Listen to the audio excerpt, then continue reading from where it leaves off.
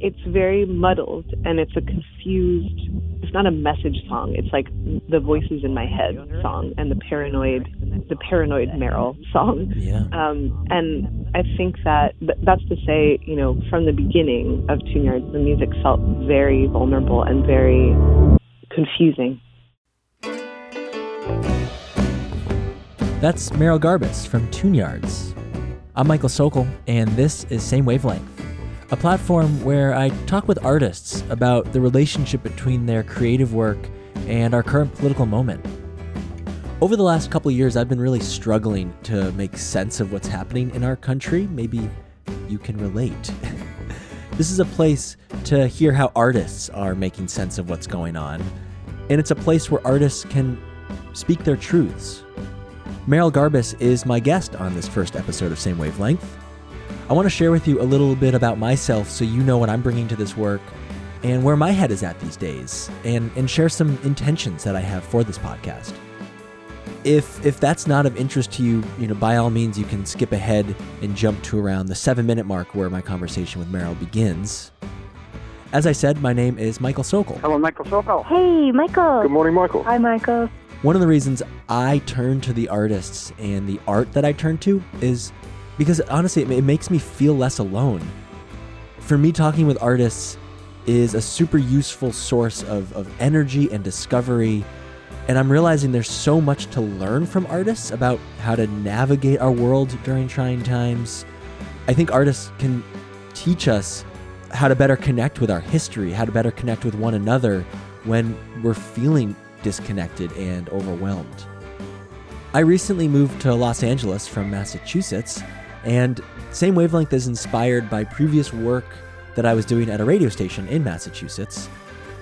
I started talking with musicians on the radio about politics, and, well, the conservative radio executives weren't so happy about some of that content. I also don't really think the radio is the right medium for these conversations. I was tired of having to cut them up into little sound bites because I think that they deserve to take on a longer form. I'm really concerned about the increased marginalization and discrimination that certain groups of people in this country are facing right now based on their race, their class, sexual orientation, gender identity, religion. I'm concerned about the urgency of our environmental crisis and how it's going to most impact the most vulnerable populations in this country and around the world for that matter. And I'm actively trying to figure out my relationship to these issues. As a middle-class, straight, white male born in this country, my privilege has protected me throughout the first 30 years of my life, and it continues to protect me from being personally marginalized or oppressed. Which is why I feel like I have a responsibility to be talking about these issues. Obviously, injustice and oppression are by no means new concepts in America, but with this administration's current attack on women's reproductive rights, a complete lack of accountability to address the ways in which mass incarceration and police brutality disproportionately affect people of color, the horrible, inhumane treatment of children and families at our southern border. These are just a few things on my mind right now.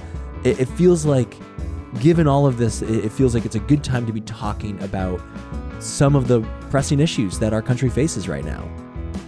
And I don't mean to only point out the negative. Same Wavelength is going to be a place to focus on the joy and the hope and the beauty that exists all around us, particularly that which can come from art. I'm finding that making a podcast is a lot. It's a lot of work, and I'm trying really hard to find my voice in this process and figure out the best way for me to be sharing the microphone. I'm definitely not unbiased in my approach, and I intend for this to be a place where I can learn and be introduced to new ideas and hopefully be proven wrong as well. I hope and I assume that you won't agree with everything presented here, either by me or the artists. I think that would be pretty boring if you did. So I invite you to stay as open to these conversations as possible. I have a lot of questions surrounding this project. Should I be talking with more people who I disagree with and who disagree with me? Are there certain voices that deserve to be heard more and louder than others right now? How can I honor someone as an individual while also simultaneously acknowledging that we're all part of larger group identities? Am I overly obsessed with race? Am I overly obsessed with identity politics? Is this mess that our country is in right now, is it inevitable that we're here given our country's history? How can I feel most empowered to speak my truth while making space for others to do the same? In no way do I claim to have the answers, clearly. I usually end a conversation with more questions than I begin with, so I acknowledge that this is a very much a learning process for me. And I see Same Wavelength as an invitation to myself to stay as open and vulnerable in this process as possible. Because of the timeline that it took me to launch this podcast, some of these first few conversations are between 6 months to a year old. Given the fact that we can turn on the TV or read the news these days and feel like we are just totally on a different planet. At first, I was nervous that some of these conversations would start to get stale or sound outdated, but I found that they tend to focus on larger systemic topics that transcend our fleeting and lightning fast news cycle. I'm super proud of these conversations. I think they really cover some interesting ground with some pretty incredible people. Listening back to them now is awesome for me because it reminds me of the continued relevance of certain topics throughout time, sadly, sometimes. With this, I hope that Same Wavelength might offer an opportunity for you, like it has for me, to slow down a little bit and to breathe and to rethink and reflect amid our oftentimes distracting media consumption. Lastly, I'm really grateful for your ears. There's so many places to be directing your attention these days. So it means so much that you're here with me, and so I thank you for that. My guest on episode 1 of Same Wavelength. This is Meryl from Tune Yards. Meryl Garbus from Tune Yards. Meryl, like myself, is from New England. In fact, she went to Smith College in Northampton, Massachusetts, which is where I lived for many years and actually where I recorded this phone conversation from. Meryl has released 4 records under the name Tune Yards. Her records have appeared in year-end best-of lists from places including Pitchfork, Time Magazine, Rolling Stone, New York Times, NPR, Village Voice. Her latest record came out in early 2018 called I Can Feel You Creep Into My Private Life. I spoke with Meryl right after the record came out, so we got to focus a bit on it throughout our conversation together. Anything that's referenced throughout our conversation, a song, a book, you can find all of that listed in the show notes for this episode at samewavelengthpodcast.com.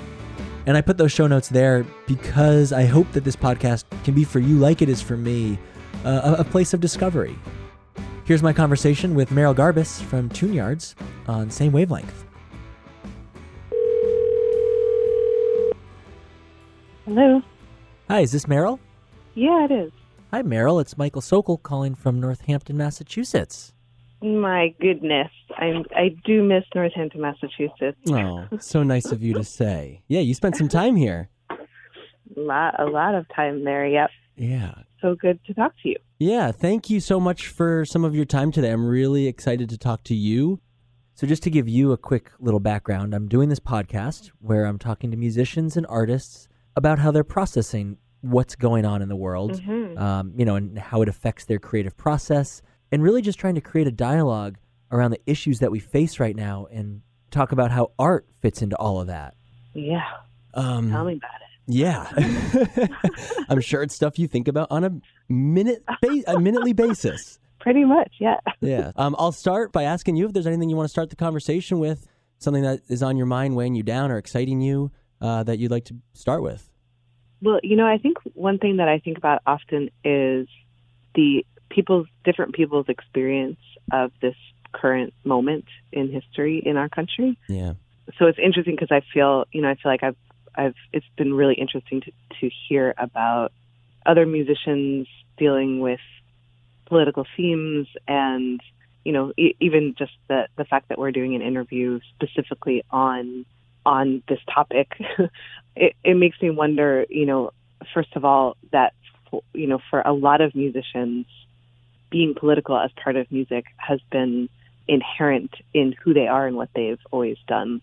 And just the fact that, suddenly for, me as a white cisgender woman, there's a lot that I'm feeling come up in the political sphere. But I wonder for other musicians, how this does this feel new, or does this feel like more of the same, or does it feel like more of the same, just really a lot more intense? I think, specifically about, white supremacy and white supremacists and racists rearing their ugly heads more boldly these days. But for people of color, knowing that was there so much of the time before. Yeah, thanks for saying that. I mean, it's something I'm thinking a lot about as someone who, this is, it definitely feels like a moment of awakening for me politically. But you're right. I mean, a lot of people have been fighting this fight and dealing with this struggle for a long time. And it's nothing new for many groups of people. Yeah. And, I guess it feels like a lot of people, myself included, are starting to wake up and see things in a new way. Oh, yeah. And I mean, to the point where I feel, I think on our last album, I heard some different reactions to, say, our song Real Thing, where I said, I come from the land of slaves, let's go Redskins, let's go Braves. I feel like there are a lot of people who are like, she can't get away with saying that. It feel, that maybe it feels too, I don't know what it felt like to some people, too obvious, too in your face, confrontational. Right. And that same song, however many years later, I feel like resonates with certain people in a much different way. I'm the real thing. They say I'm the real thing. I sound like the real thing. Singing real loud like the real thing. Making them proud like the real thing. I come from the land of slaves. Let's go Redskins, let's go Braves. You want the truth in tones? Dig this dirt and sift out the bones. They said I'm the real thing. I sound like the real thing. Jokes on you, all askew.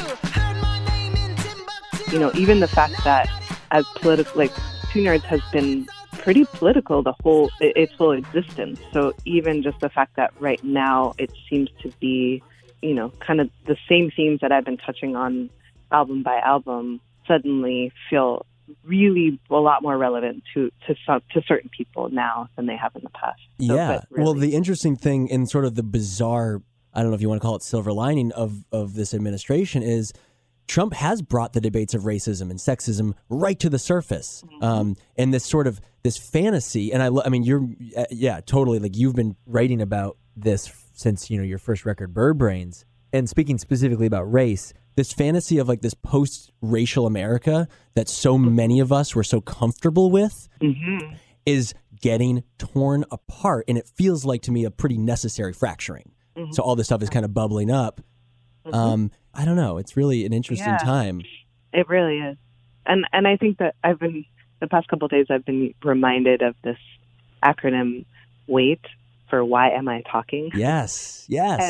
And I think that's the other part of this that I wonder about. And that's where kind of it's not even self-doubt. It's kind of just this trying to have a real humility around what is valuable to add to these conversations, particularly in art. So, I've thought a lot about, as a woman talking about being a woman in this culture, because I think a lot of women are kind of, the Me Too movement has really called women to raise their hands in solidarity with each other about their experiences with harassment and assault. And I had a big conversation yesterday about, yes, and where is it useful for me to be quiet and listen? Where is it useful for me to amplify the experiences of people that I haven't, been paying attention to? For instance, I heard from a Native fan who's living in a California Native community, and she shared her experience with playing this album for her friends in her community and their reaction to it. And, where are the stories that are not, again, my story is often going to be, however non-mainstream I think I am. I'm pretty mainstream, I'm, again, white. I'm married to a white dude. I live in a very, upper middle class lifestyle here in Oakland, California. Where are the stories that are not being heard in the mainstream so much? And where are the moments where I use my exposure and privilege to amplify those stories instead of my own story, And then, I think that was the question on this album. Where is my experience as a white woman and the confusion and pain of that useful to share with other people, perhaps? Yeah. Yeah. Spot on. Yeah. What a challenge, right? I mean, it's weird because I think wanting to, I don't know if speak for is the right word, but to highlight the voices of those who feel marginalized and unheard, where that becomes self-aggrandizement. It's a fine line, right? Oh, totally. And right. And also the whole issue, an issue that I often deal with in producing this radio show that I've been working on, which highlights the work of a lot of women of color, specifically. Super cool. Which feels awesome. And also is, it gets into this real dangerous territory of tokenizing. Totally. Yeah, right on. And I, something that I've been thinking about, though, is really the self-focus. I think, you almost said speak for, and I think that's where we get into trouble as white people. I am assuming that you're white. I have not met you before. Yeah. No, I'm a white cisgendered male living in Northampton. Yep, I kind of figured. Yeah. Just to pause quickly, if you're wondering what does cisgender mean, and if you are already familiar with that, I hope I get this right. Cisgender is a term that is sometimes abbreviated as cis, C-I-S, and it describes someone whose gender identity matches the sex that they were assigned at birth.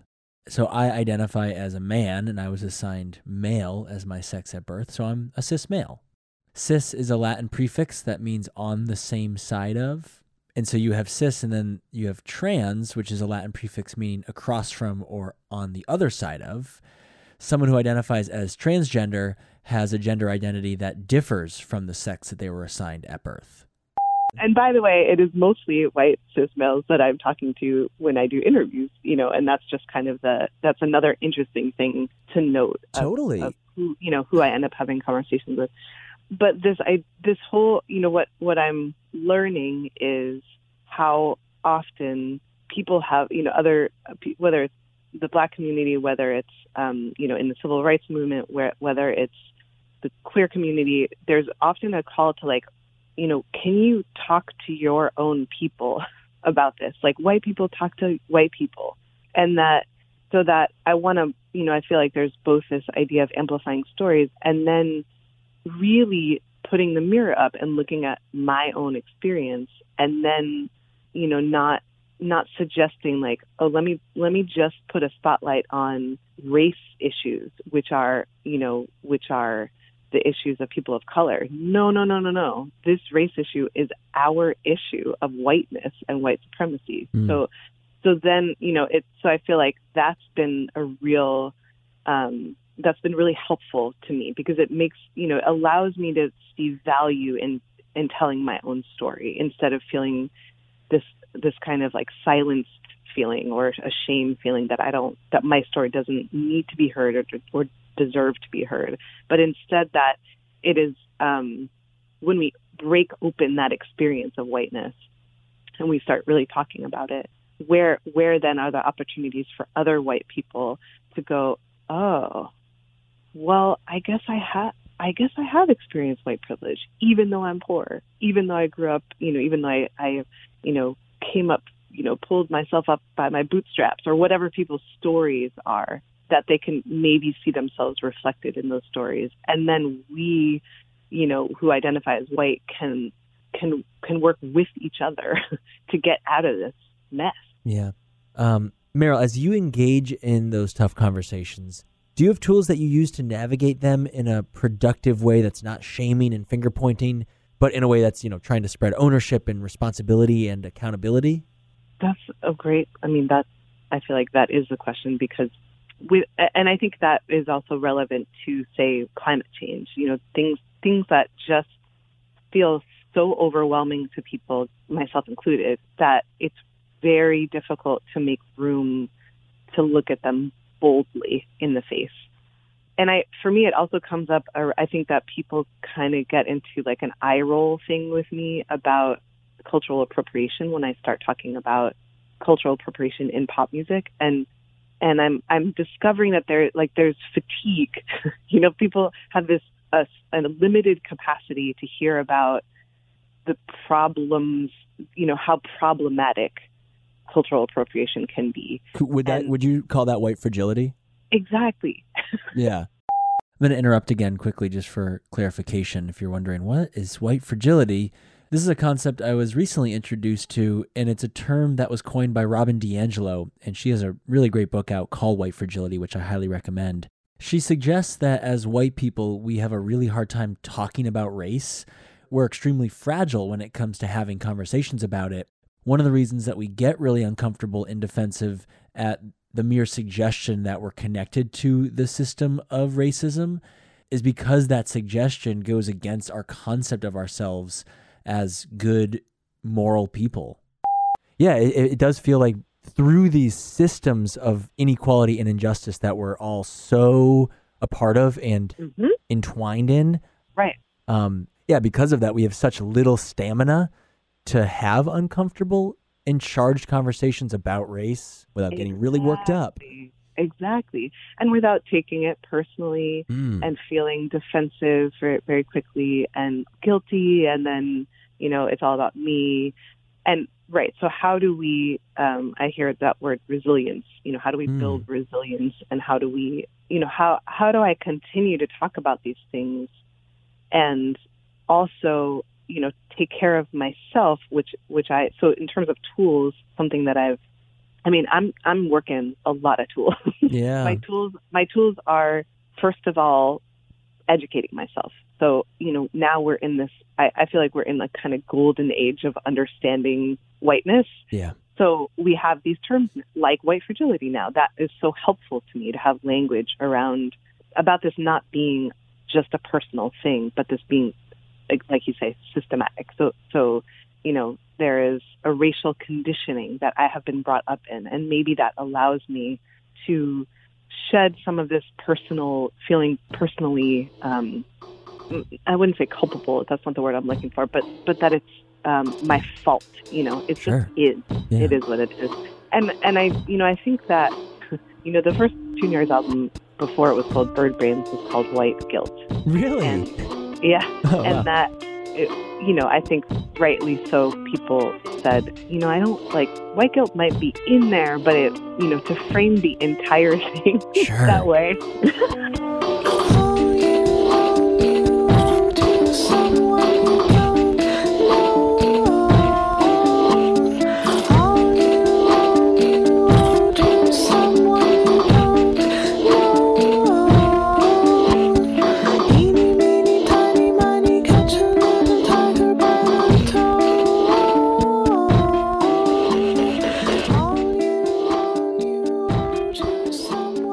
I've thought a lot about the usefulness or the uselessness of guilt.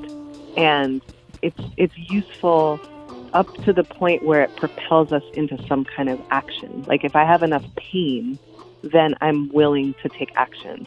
But when it goes over that line of being paralyzing, that's when it's become just not useful anymore. And right. when I need to clear that out in order to, and that's where these ideas, this learning about systems of racism, systems of white supremacy, that there's a reason why these systems are in place and that we have the behavior and reactions that we do. That information in and of itself is just so helpful to move forward. So a lot of what I feel like our tools are books and articles and real, I would say also like specific articles that are not going to cause reactivity in me, but that are like very simply informative. This is what white fragility is. This is what it might look like. And then for me, another tool is that I have now a growing community of people that I can go to when I have uncomfortable, painful, confusing, racialized experiences in life. and that is becoming more and more a really crucial piece of this for me, is knowing who to talk to and when to talk to them, and making sure that, that I have, I feel like I'm having both conversations with friends of color around things like how white supremacy and white privilege show up in the sphere of music, in the music industry. And those are often, feel like really charged conversations for me, but feel really important. And then also the conversations that I know are more appropriate to have with white people. And, and not just any white people, but white people that I know are doing this work on themselves and have this kind of fluency that, like I hear that you have, of having examined a lot of this stuff already, having, having practiced what it is to kind of hold these things up to the light a little bit more. Yeah. I love that you used the WAIT acronym. I was introduced to that in, not surprising, a meditation seminar that I was taking on wise speech. Mm-hmm. And I would like to ask you about your experience taking the 6-month anti-racism meditation workshop at East Bay Meditation Center in Oakland, and how that informed the songwriting process on this new record, if it did. Yeah, I mean, I think a lot of it was maybe indirect. I was very, very conscious, and still am conscious of the confidentiality of that experience. Yeah, it was intentionally a very vulnerable, a place where we could be vulnerable and totally safe. But absolutely, and I think something that another tool for me has been the practice of mindfulness and meditation. That is, I think, a form. It builds resilience. How comfortable can I get with being uncomfortable, and how willing am I to let things arise and pass. Yeah. And in doing so, rather than reacting to it, you are just noticing and observing it. Exactly. And that is so useful for this stuff. So powerful. Yeah. And also that, because I think when I shut down is when I feel like I just can't bear anymore, because this is, because it's challenging my core belief about myself. And I think that this idea of the good white self was something that was brought up a lot in the East Bay Meditation workshop of, we're all these white people are sitting in this space because we want to do good. Yeah. We want to be good. We want to do right. We want to be part of a justice movement. We want to be part of making things in the world better. And we get attached to that. And that, just that I think a lot of what I learned in that room was, and in, conversations with people was, first of all, how common our experiences were, and then also how different our experiences were. Yeah.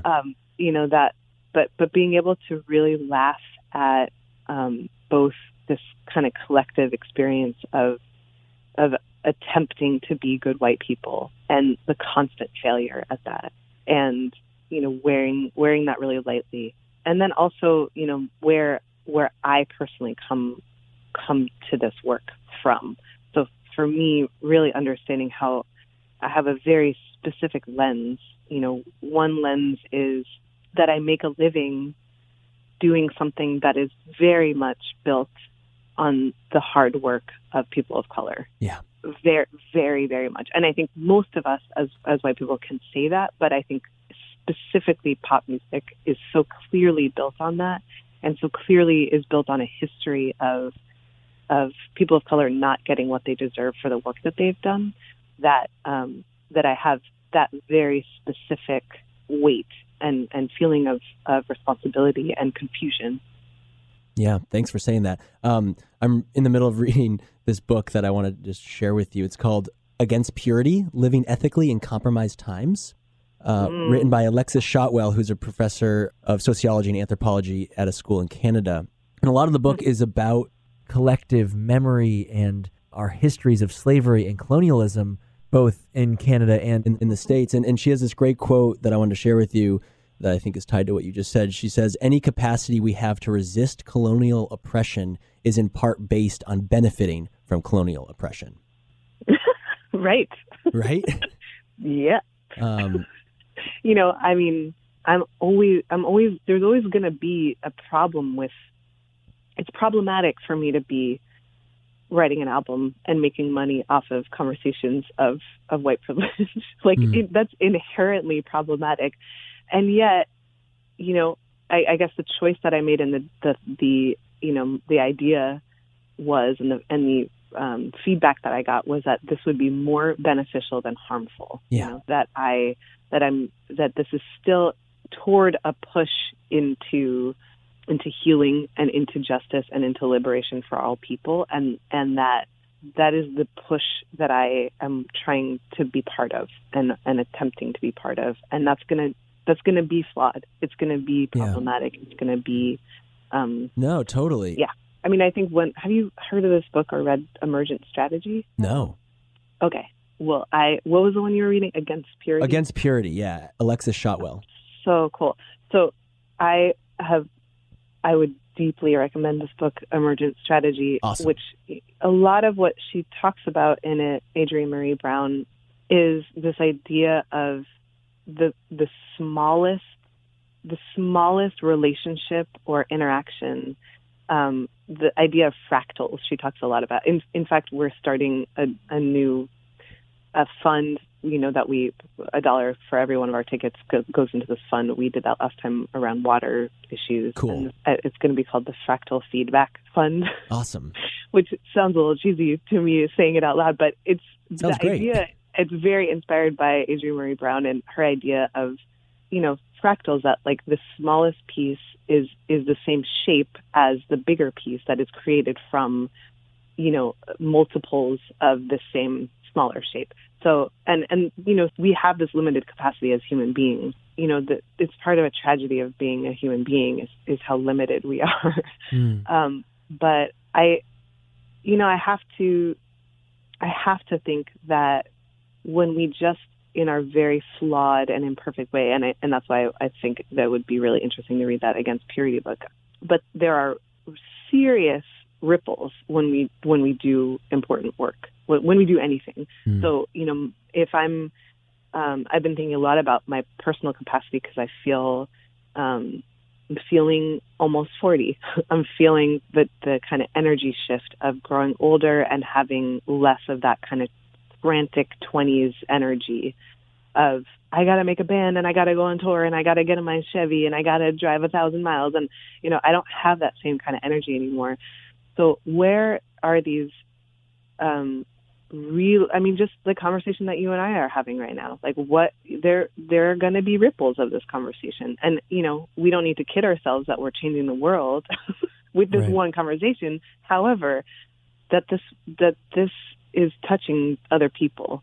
And if that's the case, how do I bring right into my relationships and my interactions with fans, with strangers, with people I don't know, with people I do know, how do I imbue those with the same philosophy or ideals that I want to be living? Yeah, I love that. I mean, I think one of the things to me that is so cool about your music is it is imbued with these ideals and these themes, and in doing so, you explore some heavy and difficult topics, but they're also like embedded in super fun dance grooves, and it feels like, I don't know. I mean, are you ever concerned about maybe being too confrontational, or are you concerned about alienating your audience with your lyrics? Or do you? Oh yeah. Yeah. Yes. I mean, concerned. Like I try not to let it in that way of from a songwriter point of view. I think I can't write songs if I'm like, well, what do people want me to say? Sure. So I try to stay a little bit sheltered when I'm writing because I really need to protect this honesty. Really what is my honest stuff coming up and then letting that being a purity. So like how pure can I let that be before I start letting in the idea that people will be listening to this music. And but of course, I mean, and I think I already have alienated people. I don't know, I think our fans are really open to and really want to, these are things that they're thinking about too. And so to have music to accompany that journey feels strengthening. Yeah. But of course, and that's okay. I mean, I think this, like this idea that we're talking about of white fragility, a lot of people want music for an escape. A lot of people want music so that they don't have to think about reality. A lot of people, and I guess that's how I hope to reel some people in with the danceability and the like just sheer joy and fun of the music. And then, if they're anything like me, the lyrics are really secondary for me when I'm listening to music. So can it just be this music that's enjoyable and then like, what? Huh? What did she just say? What is that? What is white centrality? You know what I mean? Right. I want so badly to be liked. I ask myself, why was I nice? I ask myself, what should I do? But all I know is white centrality. My country served me horror coke. My natural freedom up in smoke. My people looted, feed us, lead us into the obscene. I mean, I'm not a desert island in a head above a curve. I was so hungry. Just to quickly provide insight into white centrality, this is another concept from Robin DiAngelo, and it's the idea that we live in a white dominant context. The messages that we're receiving from mainstream culture tell us that white people are more valuable than non-white people. You might be thinking, well, what do you mean? So a couple examples that DiAngelo gives are, as white people, we are central in history textbooks, in the way history is told and not told. We have centrality in media and advertising. The way we talk about, quote, good neighborhoods and good schools, think about who is in those, who's represented there. These are all messages that we internalize, and they come from and they perpetuate white superiority. My question to myself is, can I let go of my fear around, because this is my livelihood, so like alienate too many people and I don't have a job anymore. But can I let go of that really primal fear of needing to take care of myself and put a roof over my head enough to let these words come out when it feels like they really need to. Yeah. As you've both simultaneously gained more fans and popularity and also grown as an artist, has that internal dialogue changed at all as far as, how emboldened you feel to say certain things? I think probably I'm more, I'm probably emboldened in a way that is maybe not, maybe I feel bolder than I ought to, just in that, I feel so supported by our fans. I mean, that, that people are really listening to this and really consuming it, and that we are making a living doing this. So that's very emboldening, And also, I think, I'm emboldened by the work of, organizers, activists who are so deeply committed to justice and have been doing that work before Trump and will continue to do that work after Trump. And, just as I understand the experiences of people who are really in battle, what really feels like a battle, and people who are actually feel physically threatened as they go through this, as they walk through my same community, that I'm walking in a place and having a very different experience of how my body is or is not safe. And that emboldens me, because I'm like, if I think of the women who started Black Lives Matter.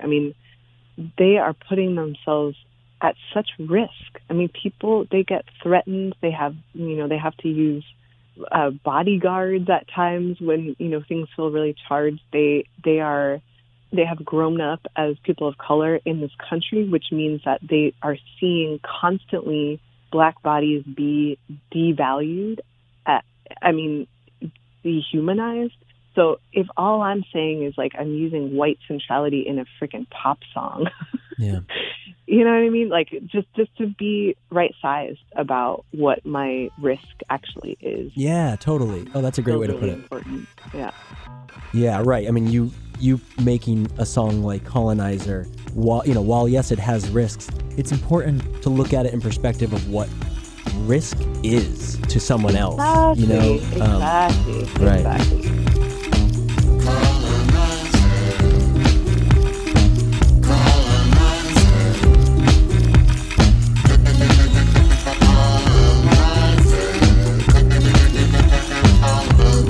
I use my white woman's voice to interpret my troubles with African men. I turn on my white woman's voice to contextualize acts of my white women friends.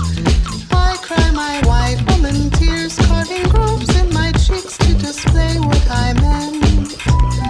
I smell the blood in my voice. I smell the blood in my voice, especially the blood in my voice. And I will say that, I remember sending the song Jamaican to one of my friends early on. Yeah. And, a friend that I really trusted musically. We had been, playing music together for years. And his reaction was kind of like, it wasn't what I wanted. It was like, this is weird. And I was like, I know it's weird. I really know it's weird. And I think probably what he was, I have to ask about it, but like maybe what he was reacting to was like, the words are a little sketchy, because are you talking to yourself? If you're talking, are you talking to Jamaican people? I hope not. Right. Like where it's very muddled, and it's a confused. It's not a message song. It's like the voices in my head song and the paranoid Meryl song. Yeah. And I just, I think that's to say, from the beginning of Tune Yards, the music felt very vulnerable and very confusing. Oh, yes, I do. I see you. I see you. Ooh, she's not Jamaican, see, I told you so. She's all white, she's not black, she doesn't have any soul. Get soul. She's not Jamaican, she's got total control. She's all right, she's uptight, she doesn't have any soul. She's all right, she's uptight, she doesn't have any soul. Get soul. I was really sensitive to people's like or dislike or judgment or feedback about it from the beginning, because I had those same questions. Like, why, what does it mean for a white chick from, who's living in her aunt and uncle's basement in Northampton, Yeah. Smith College graduate? What does it mean for me to be really into dancehall reggae right now and then make like singer-songwriter ukulele songs with that, with that influence? Like, what is that? Yeah. I don't know. I still don't know. Yeah. But I mean, you're thinking about it. You're questioning. That's the importance. Oh, yeah. I feel like the way you just talked about that song off Bird Brains, it reminds me of Gangsta. Is that a fair comparison? With this sort of like, what did you call it? The confused Meryl or Paranoid? Paranoid Meryl, exactly. Where it's like, right, are you talking, who are you talking to? And then you do kind of flip it to look inward. But one of the things I really like, about Gangsta specifically, I love this, you say, what's a boy to do if he'll never be a gangsta? It feels non-judgmental while still questioning. There's sort of this more of a curiosity than a judgment. Yeah. I mean, absolutely. Which I think, I think that is that idea of questions versus solutions. Questions. Even as we're having this discussion, I'm realizing how much of this is like, asking, what's up with this, instead of what's that about? This is that, right? What's that about? Exactly. Yep. Exactly. What's that about? What's that about? What, instead of this is what this is about, for instance, just even the idea of cultural appropriation, a lot of time when I talk to people who love me, they're like, will you just get over it already? You're fine. Like you've done so much in this arena, or like you talk about this so much, and everybody, every musician is a cultural appropriator. We're all appropriating each other. And, there's a lot of, won't you just forgive yourself? And I think that the assumption that a lot of people make when I talk about cultural appropriation is that I'm like, therefore music is bad, or therefore this is bad, and I'm going to try. And I think that used to be an approach of mine, was like, let me do everything I can to be, again, a good white person. Right. Or pure, right? This sort of fantasy of purity. Right. And right. Which is a fantasy, Yeah. Which is a fantasy.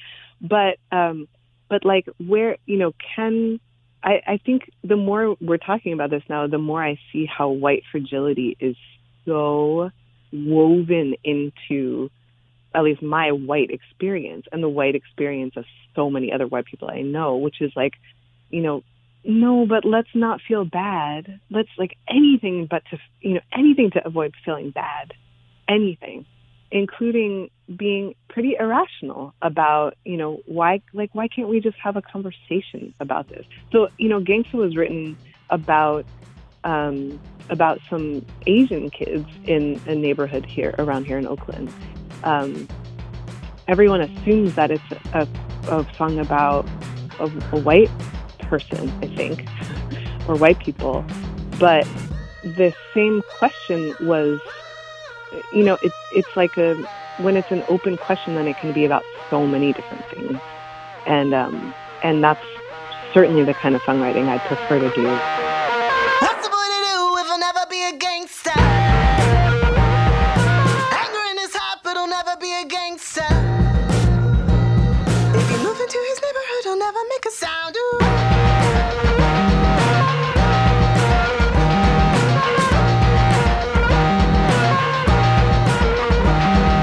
What's the boy to do if he'll never be a roster?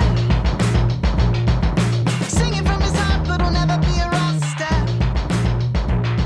If you move into his neighborhood, he'll never make a sound. If you move into his neighborhood. I don't think, I'm interested in that both with the idea of like, there isn't anything as purity. There isn't such a thing as purity, especially now. And there never was. Yeah. So how then can we wear these, and I think that's still useful, wearing them lightly. How do we wear them light enough so that we can engage with them and go, oh, that, I feel, that makes me feel uncomfortable, or that feels really negative, or that feels really painful, and I'm feeling some guilt, and and maybe I should talk about this with a white friend. Sure. But just that it's such a different and more gentle exploration. And, I really hope that because that kind of gentle exploration is so new for me, because I have come from a place of such guilt and shame, specifically around race and around cultural appropriation, that I really hope that there's, and maybe it's too much to think about, but in this album that there is a kind of allowing for multiple experiences of the music, and I think of that song Honesty, of, the invitation to close your eyes, get in touch with the physical sensations, like that's all from that meditation practice of, this invitation to just sit with stuff, and not take it on so personally, maybe. Close your eyes. Get in touch with the physical sensations coursing through your body. Breathe.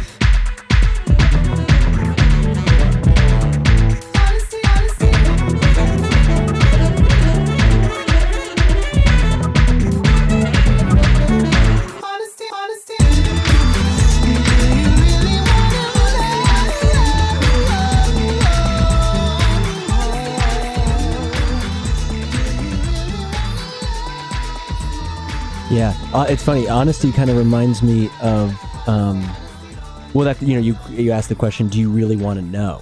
And it sort of it triggers in my head that your song from Nicky Nack, "Look Around." Let's not pretend that the world around us isn't falling. There's on the one hand, there's what sounds good, and the other hand, what's true. Exactly. On the one hand, there's what sounds good. On the other, there's what's true. Beware the empty promise all around me, all around you. Let's not pretend that the world around us isn't falling. But look around, look around, look around. All we need is all that we can see.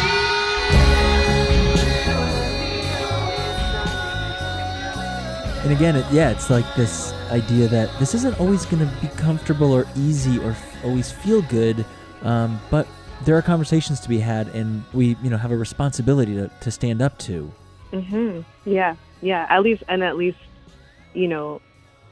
that to me allows me to feel the good things more truly as well. Like to feel joy more truly. That it's not joy to cover up pain. It's joy coexisting with pain, and that to me has just become something that feels so much more true. That kind of joy that can coexist with, good, that can be in reality instead of in fantasy.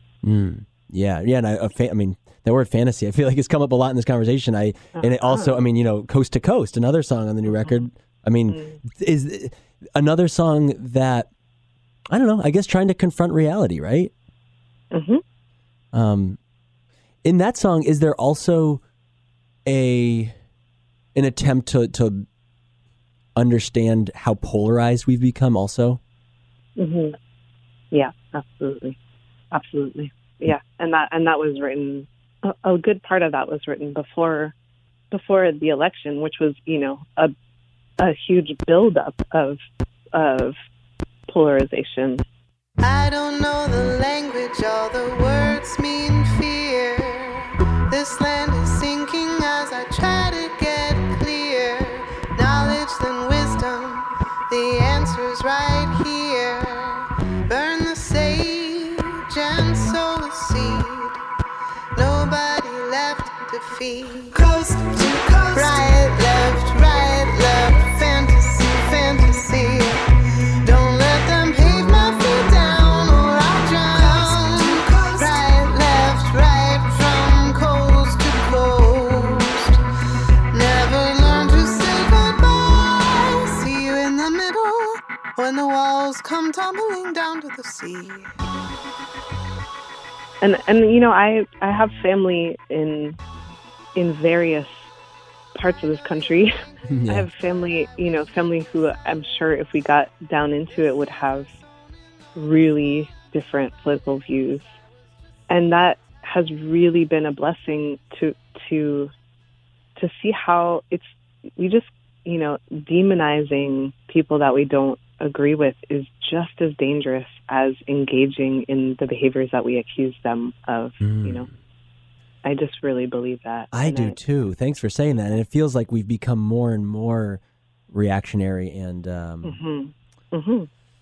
demonizing of those who don't share our beliefs. Exactly. Which is what whoever they is, that's what they want. Yeah. I mean, I think that's, again, systematic. If we're all pitted against each other, and certainly that happens, I think a lot about how whiteness came to exist anyway, that, before this idea of white racial supremacy, there were a lot of poor working white people who identified way more with, I was just reading about that book, Sugar in the Blood, about Barbados. And, there are plenty, like the white workers that had no rights. They were basically indentured servants. And so they had much more in common with black slaves from Africa than they did with their owners, with these people who had power over them. And it wasn't until there were literally more black bodies on the island and the white owners went, oh shit, Yep. we're in trouble, Mm. that they started these, that the whole, other thing came in. Like, they are other. You better get with us, because at least that, you have a leg up over these people from Africa because of your skin color. And that was totally a very political move. And so I just, I think it's, we get so into these ugly conversations on Facebook and Twitter, and so much is us them, and it makes me really mad. Yeah, I me gotta too. say, like, Yeah. the white liberal, I don't know what to call it, but there's a real sense of entitlement and of we're so much more right. Enlightened or right. Yeah, exactly. Yeah. And it makes me mad. And I think there's a program that deals with, it's called the Untraining, and it's like specifically like white liberal racism, because that is so real. And white, I even feel myself distancing from the word liberal because preferring the word progressive because it feels more true. But that, we have a lot to answer to as white liberals, and a lot to explore in ourselves that we deny ourselves when we think we're so right. And so that's a lot of what Coast to Coast is about. Yeah. Do you feel like, you mentioned some family members, do you feel like, whether they're family members or audience members or whatever, kind of as you tour, do you feel like you're able to engage with a variety of political ideologies? That's a really good question. I think so. And I really hope so. Yeah. That would be the best. Yeah. I know that around the election, I just, Trump is just so not okay with me that I know that I lost some people who were Trump supporters and fans of ours, which to me was like this weird realization moment where I was like, wait, what? We have Trump supporters who are our fans? And then also like horror, like, how could you listen to this music and also vote for Trump? But then the realization, like, oh wait, of course that's totally possible. And did I just blow it? Did I just blow the opportunity to be in conversation with people who voted for Trump? And I really hope not. That would be really a tragedy. And again, I think that's, this idea of white people needing to talk to other white people, it might not be something that I'm particularly interested in doing or wanting to do.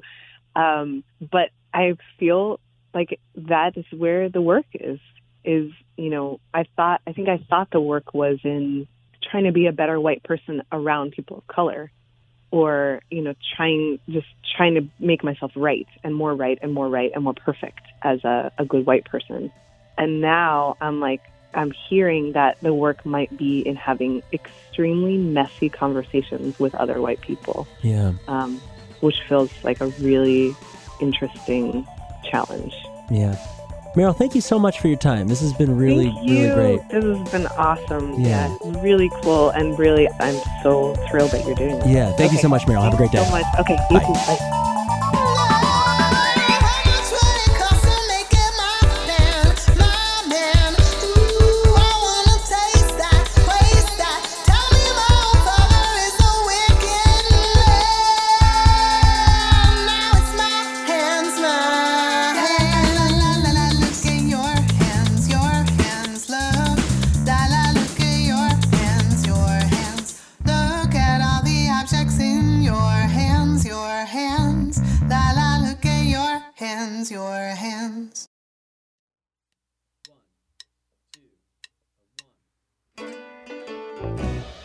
A big thank you to Meryl Garbus for her time and interest in this project.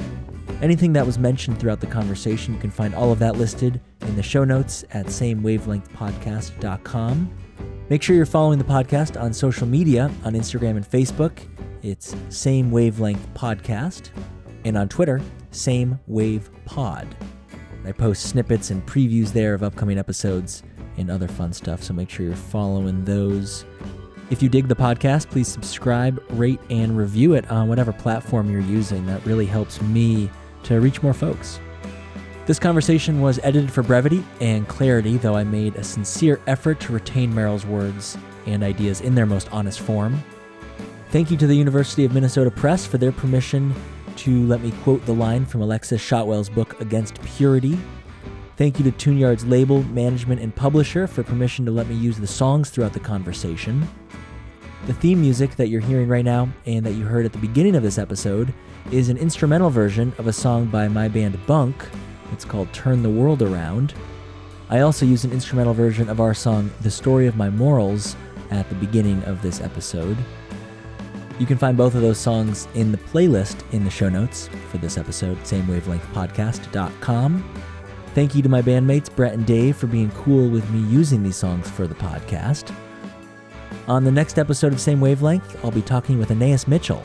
Suddenly the light turned on for me, that it felt more important or more like my role to tell stories and kind of humanize a political situation than to write about it as if I was writing like a letter to the editor. At some point you kind of have to make the choice like, well, is this a letter to the editor or is this a song? Anais Mitchell's musical Hadestown is currently on Broadway. It's a super cool retelling of the Eurydice and Orpheus myth. We talk about the relevance of that classic Greek myth today and also her evolution as a songwriter over her career. I'm Michael Sokol. Thanks for listening to Same Wavelength. Be good to yourself and be good to those around you.